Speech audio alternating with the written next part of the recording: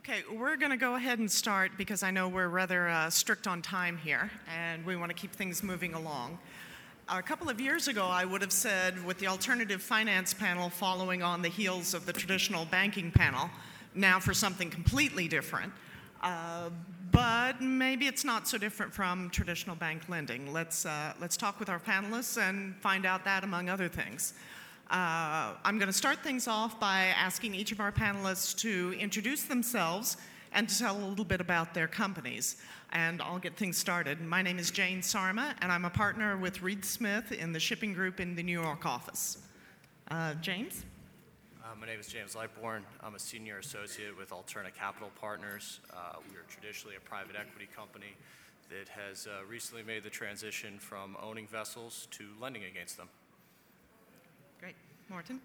Morten Arntzen, and my role is Senior Shipping Industry Advisor to Macquarie Bank.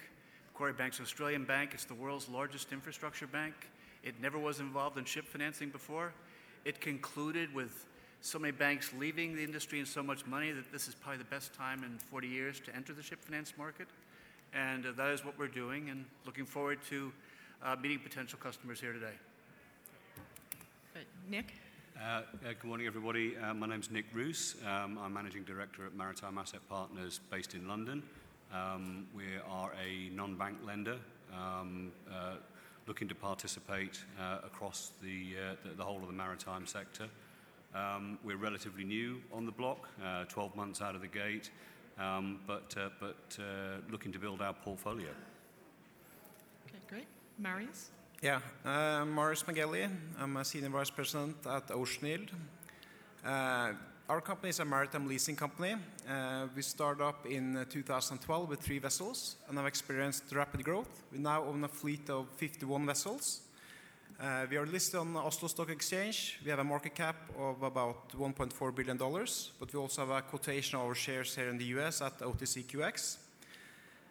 Our chart backlog is $3.6 billion, an average duration of 11.5 years, so this gives a strong visibility on our cash flows. We have a strong ambition to grow this company into a much larger company. We have a investment target of $350 million per annum, but we've done nearly $500 million since the startup. We are a dividend yield company. We have raised and paid quarterly dividends every single quarter since the IPO back in 2013, and the current dividend yield now is 8.4%. Okay, great, thank you. One thing I should note, we'll save a little time for questions at the end, but it's always much more interesting to have a conversation than a lecture. So if anyone has any questions throughout the panel presentation, please catch my eye, and we'd love to open the chat up to everyone. Now, I'm going to start things off by asking what you're looking for in a deal. What's your sweet spot in the market? And if you tell me only enormous rates and zero risk, I'm going to ask you for a little more detail than that. So who would like to kick things off? Sure. I think we're in the market to provide what essentially is a flexible bridge financing to owners who have found themselves on the sort of the wrong end of their bankers' call and do not call lists. There's obviously, we heard a lot about the addressable market share there, and we're trying to fill that void. I don't do a very vanilla senior secured loan product. No equity kickers, no profit shares. We're here when you need us. We'll be out of your hair when you don't want us anymore. Great. Morten? Macquarie's is a very traditional first mortgage financing, 40 to 60% advance rates depending upon the age of the vessel and the employment. No black box. Obviously, prefer to deal with good counterparts. And pricing that is higher than the traditional ship financing banks have been giving, but less than most of the alternatives. So pricing that still works for what shipping can generate in cash. Okay. Nick? MAP's capital is, it's very flexible. We're interested in transactions everywhere from the first lien deals that Morten is talking about, through to higher LTVs. We will look at subordinated debt, equity, lease equity in sale leasebacks, generally bareboat structures, through to structured equity transactions. And we, in terms of a sweet spot, I guess that we will find more opportunities perhaps in some of the older vessels. Our capital is, fair to say, more expensive than the traditional bank lenders, and so we're looking to work with those lenders who are coming back to the market, leverage those transactions with equity from owners and operators, and so with those older vessels, you've got a lower break even to the market, and that allows our capital to work. We can be very flexible on repayment profiles, again, in order to provide cash flow benefits into borrowers and operators across the board. Well, I think our strategy is quite clear. We look for very modern assets. We have 51 vessels, and our average age is about 2 years. We want fairly good counterparties. I think with the challenging market in the shipping and oil service industry in the past years, I think our business case has proven quite robust. And we want fairly long-term charters. We look for charters between 10 and 15 years, and that's important for us because we need to have visibility on the cash flows for us to pay dividends to our shareholders. I think our sweet spot comes to modern vessels or new buildings, where ship owners have less time because we can move very, very quickly and help our clients grow. I think in some of the recent transactions we've done, we're able to complete the full set of documentation in less than 1 week. So I think when it comes to speed, when it comes to helping our clients grow, I think that's where we really can help our clients. Okay. Marius, do you see your company as in competition with traditional bank lenders or more as a complementary type of financing? We're not in a competition with the banks at all. When we acquire a vessel, we go to the banks as well, so we need to finance that. And so a lot of our deals has also come from the banks that want to help us grow.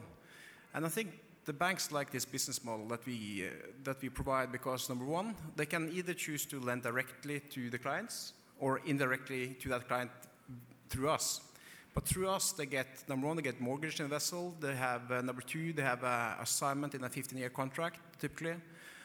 And they have our strong balance sheet guaranteeing the deal. So I think we're definitely complementary to traditional banks. Okay. Now, James, you mentioned that you like to talk with ship owners who might be on the bank's do not call lists. Are those ship owners who may not fit within the traditional banking profile, or are you more interested in looking at ship owners who may have some liquidity issues or may be in need of restructuring? What's sort of your aim on that? I think we want to find a good ship owner that's historically been in the bank's good graces, but either due to size or age of assets or employment makeup has just made that cutoff. We view it as a credit arbitrage in the market. And Morten, it sounds like Macquarie Bank has seen a wonderful opportunity with the funding gap. Do you see any other entrants into the shipping lending space aiming directly for that funding gap, or is Macquarie unique in that? No, I think there's completely different models and money coming in. I think the differences between the four at the panel here is probably as much as different as the similarities.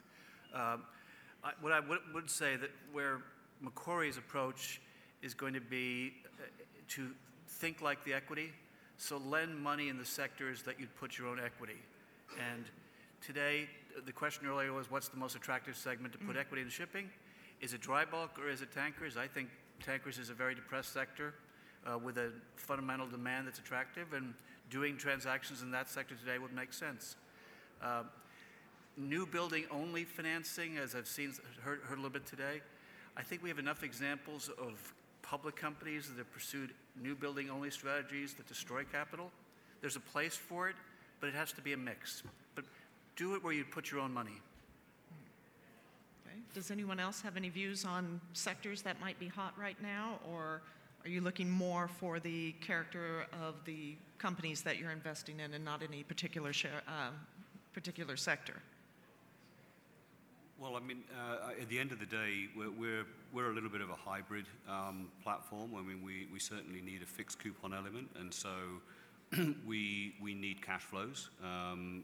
We're not there to look at sort of distressed situations that need a long, lengthy workout. We want right way facing new financings, and you know, liquidity is really the one of the really fundamental issues that we look at, and that directs us into particular sectors.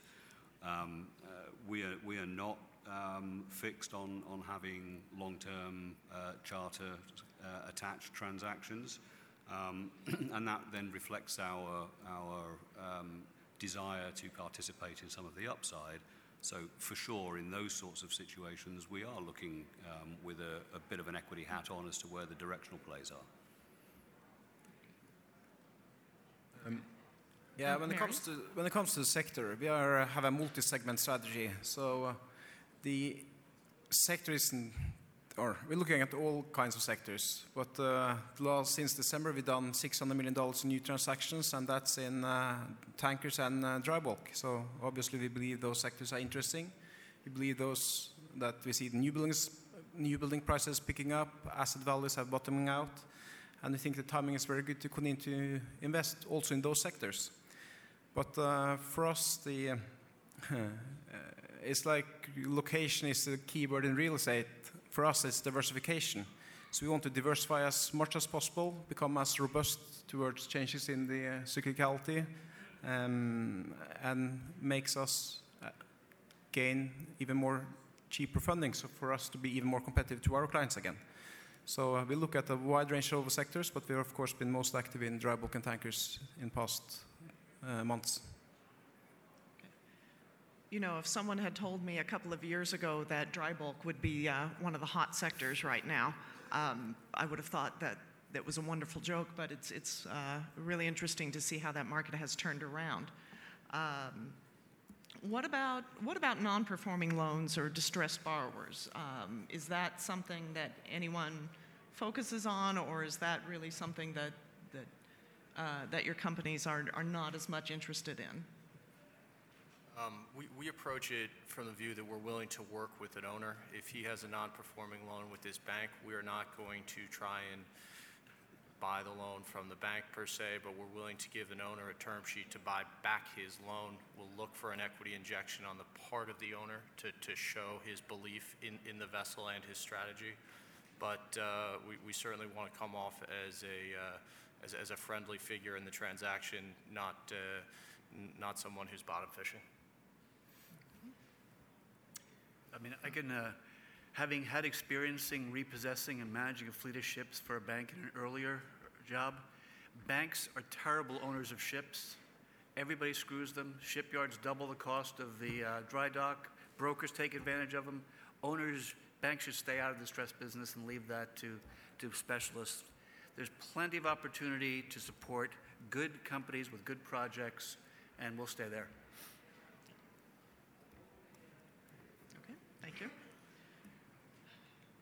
So, what about our friends in the East? How do you see Chinese leasing as matching up with the products that you offer? Is it again in competition or complementary to the sorts of funding that your companies offer? For us, we don't see them as competition at all. We're generally doing small ticket lending between $5 and $25 million. That's not going to even hit the radar of those guys.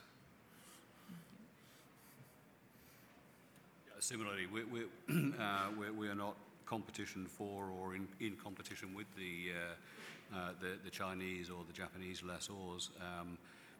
Look, I mean, this is just another example of the way in which the market has fragmented, frankly, over the course of the last 5-6 years. We've all lived with, you know, the buy side and the sell side fragmentation of this industry. what we're working through now is the fragmentation of the financing sources. I don't think that the mainstream commercial shipping banks are coming back in the kind of volumes that they were previously anytime soon. The regulators are going to make sure of that. And so there's a role here for the varying risk appetites of the different players that are involved both here today and on previous panels. Well, for us, I guess it's fair to say that the Chinese, we consider them as our most fiercest competitor.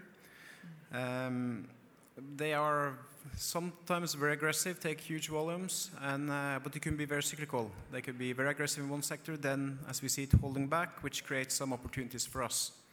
But there are some key differences between what they are offering and what we are offering.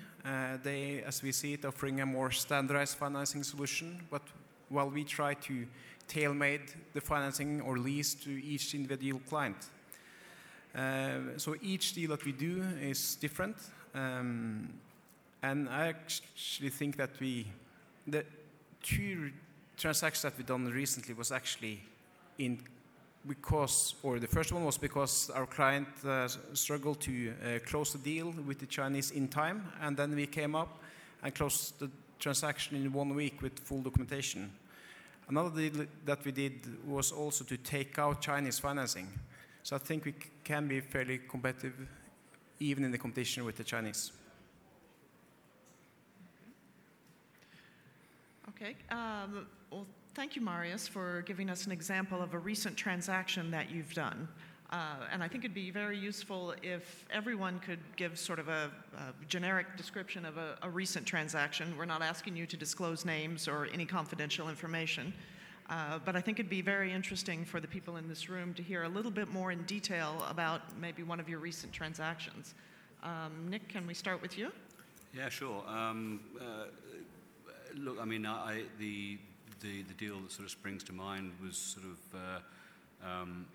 goes back to what I was saying earlier about the potential value in some of the older vessels out there. So we were able to move very, very quickly on a transaction for assets that were part of a business sale. So we transferred those vessels through the new management. Gave them an answer very, very quickly. We gave them a repayment profile that worked for them. And it's a bullet structure with, effectively a scrap assumption at the back end. And it was a classic example of being able to be in the market where other lenders were not willing to look at perhaps either the asset class or the age of the vessels. Okay, thank you. Okay, Morten, can we go to you next? Yeah, as I said earlier, we don't have a black box, so we've done everything as differently. In the last couple of weeks, we closed a transaction for 4 VLCCs over 15 years old. Mm-hmm. We financed a fleet of 7 post-Panamax bulk carriers for a combination of an owner and private equity. We're lifting out an LR1 into an existing loan agreement as we speak. So there's no black box, good deals, good people on conservative terms. Great. I think for us, there always has to be a timing element involved. There has to be some sort of pressure as to why a deal has to happen. Owners do not create business plans taking on debt at our cost of capital, whether that is refinancing out a bank who has a balloon coming due and is no longer willing to extend it, whether that's a private equity partner who is exiting a joint venture with an owner and that owner wants to keep the vessels in their fleet and turns to us as a replacement for that PE capital. Those are sort of common instances. This is not something that owners take lightly, but when they do, we're able to act quickly and decisively so that they're able to keep their business running. Okay. Great. So what's next? Any predictions for new trends in alternative ship finance or new entrants into the field? Well, I can start. As we see it, there's a trend with the banks. Banks are holding back, getting more cautious. They're focusing more and more towards the larger companies with more diversified and stable earnings. Before, smaller companies could perhaps raise financing at slightly higher cost than us, and perhaps even at the same levels. But now we're seeing even a matter of perhaps even if you're able to get financing or not. I think that's a trend that we see, and perhaps that could drive consolidation towards larger entities. I think that we'll see more of what's been happening over the course of the last 3 or 4 years. I think that we'll see more new entrants. There's a lot of liquidity out there looking for a home. The non-bank lenders will play a bigger role in this cycle. Players like ourselves who have strong industry backers are not there to just flip these businesses in a sort of 2-3 year opportunity. We're there to run the cycle. We'll respond and react to the way that the market changes. One thing that is definitely having an impact on some of the structures that we're looking at right now, obviously, is the dollar swap curve.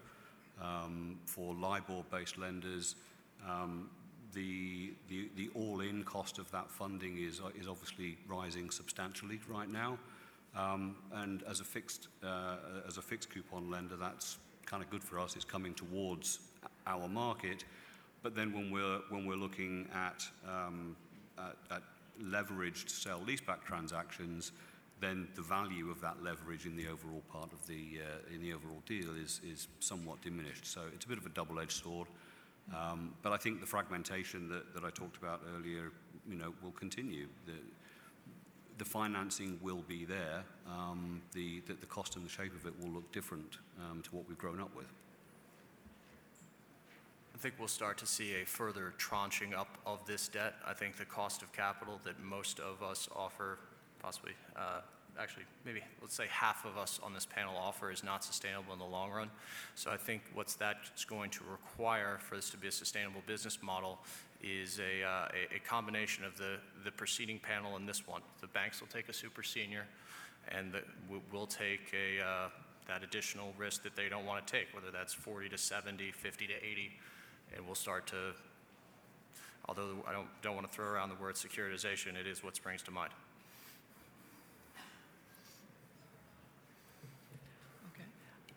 Do you see any pressure on rates of capital, either upwards or downwards? Nick, you touched on that a little bit about some of the factors that you're seeing. Is anyone seeing any other factors that are really causing an effect on the rates of return that you get, or the rates that you lend out your capital at? I think Michael touched on it in the previous panel. I mean, the regulatory costs for the regulated lenders, it is pushing the price up. As QE is rolled back, then we'll see that will have an impact. I think that puts the price up again. Honestly, I don't see many routes to the price diminishing anytime soon, because the new players that are coming into the market are, these are all risk-adjusted players. Many of the long money funds are somewhat constrained in what they can do in shipping because they need ratings. This is an industry which is generally not rated, and that again has an impact on the price. And I think if you look at the cost of capital for similarly fragmented, similarly credit profile markets, what's happening in shipping right now is that it's coming back to live with the similar asset classes and the cost of capital to those industries. I think it's going to be schizophrenic. So one day you'll see a non-investment grade tanker company running ships in the spot market get a 200 basis point loan from a group of European banks. Makes no sense on anybody's calculator. And the next day you'll see a competitor do a sale-leaseback with an 8% yield to maybe even somebody at this table. I think two things are going to happen. The industry will get repriced, and there'll be less competition on margin. And the new entrants that are financing on 70 or 80 or 90% lease basis to ships in the spot market will come to regret that at some point. Marius, do you have a response? Well, we're operating now for nearly 6 years, and I think we have proven that our business, that we're able to choose the right assets and the right clients without having any big defaults. So I think we're very, very confident with the most recent transactions, even to clients operating fairly in the spot market. But what's a good thing about particularly the tanker and dry bulk assets is very liquid asset class. It's very easy for us to understand the asset value risk that we are taking. We're also, for some of these charters, for example, we did 4 VLCCs to a Greek company called Okeanis. And they have also a 5-year sub-charter to a US-based company, which we have assignment to. So that all adds up and help improve the credit. And we also actively use seller's credit in order to reduce the asset value risk. And of course, when you're entering into these segments at what we believe is at or very close to the bottom of the cycle, that also helps. We've got about 4 minutes left on our panel, and although I'd like to monopolize their time, I'm also mindful that others may have questions. So if anyone has a question, and I believe we've got one here. Thank you.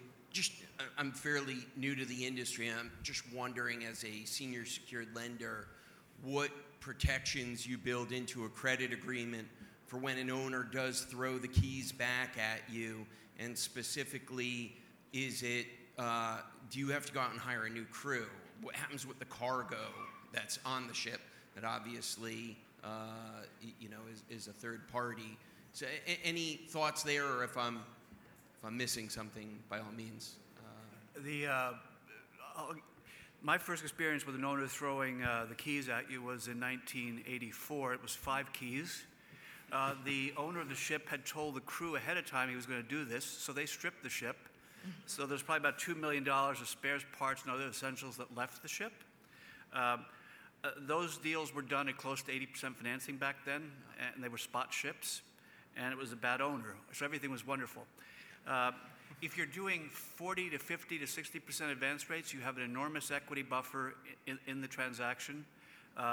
If you have a PE firm who's got a big investment to protect, if you have collateral coverage clauses, I can assure you don't want to be in the situation where the owner gives you the keys. And I've even had one owner hide 3 ships in South America and withhold the knowledge of where they were until you paid that owner a certain amount of money. So you don't want to get there. It's a terrible business. But that's the key risk that we're taking. We're taking basically counterpart risk, because the residual risk is very small when you're doing up to 15 years charter. So of course we are a shipping company, and if that comes to that, then we're happy to take the keys back. But that's the risk that we are taking, and then we just have to structure the deals correctly, and then buy very modern assets, so makes it easy to recharter out the vessels to somebody else. I think for us, the biggest thing is that threat of repossession is real. Banks have a tendency of drawing out whether or not to take that decision over an indefinite period of time. As Alterna, we control a fleet of 16 vessels. If we have to, the marginal cost of making that 17 is fairly low. I think it's, as Morten mentioned a little while back, it's about thinking like equity, and being prepared to act on the security that you've got. There's no point being a secured lender and having liquidity reserves if you're not going to use that to solve the problem. Don't use it to kick the can down the road. If the market doesn't pan out in the way that we as lenders and our borrowers anticipated at the beginning of the deal, then we have to think like a lessor. Sometimes we are the lessor, and that's somehow a little easier place to be. but at the end of the day, it's about resolving and crystallizing issues before you become an out-of-the-money unsecured lender, because then you lose your shirt. And to throw in a pitch for lawyers everywhere, be sure to have your restructuring lawyer on speed dial. So, and that brings us down to our last 20 seconds. So thank you very much to all the members of our panel.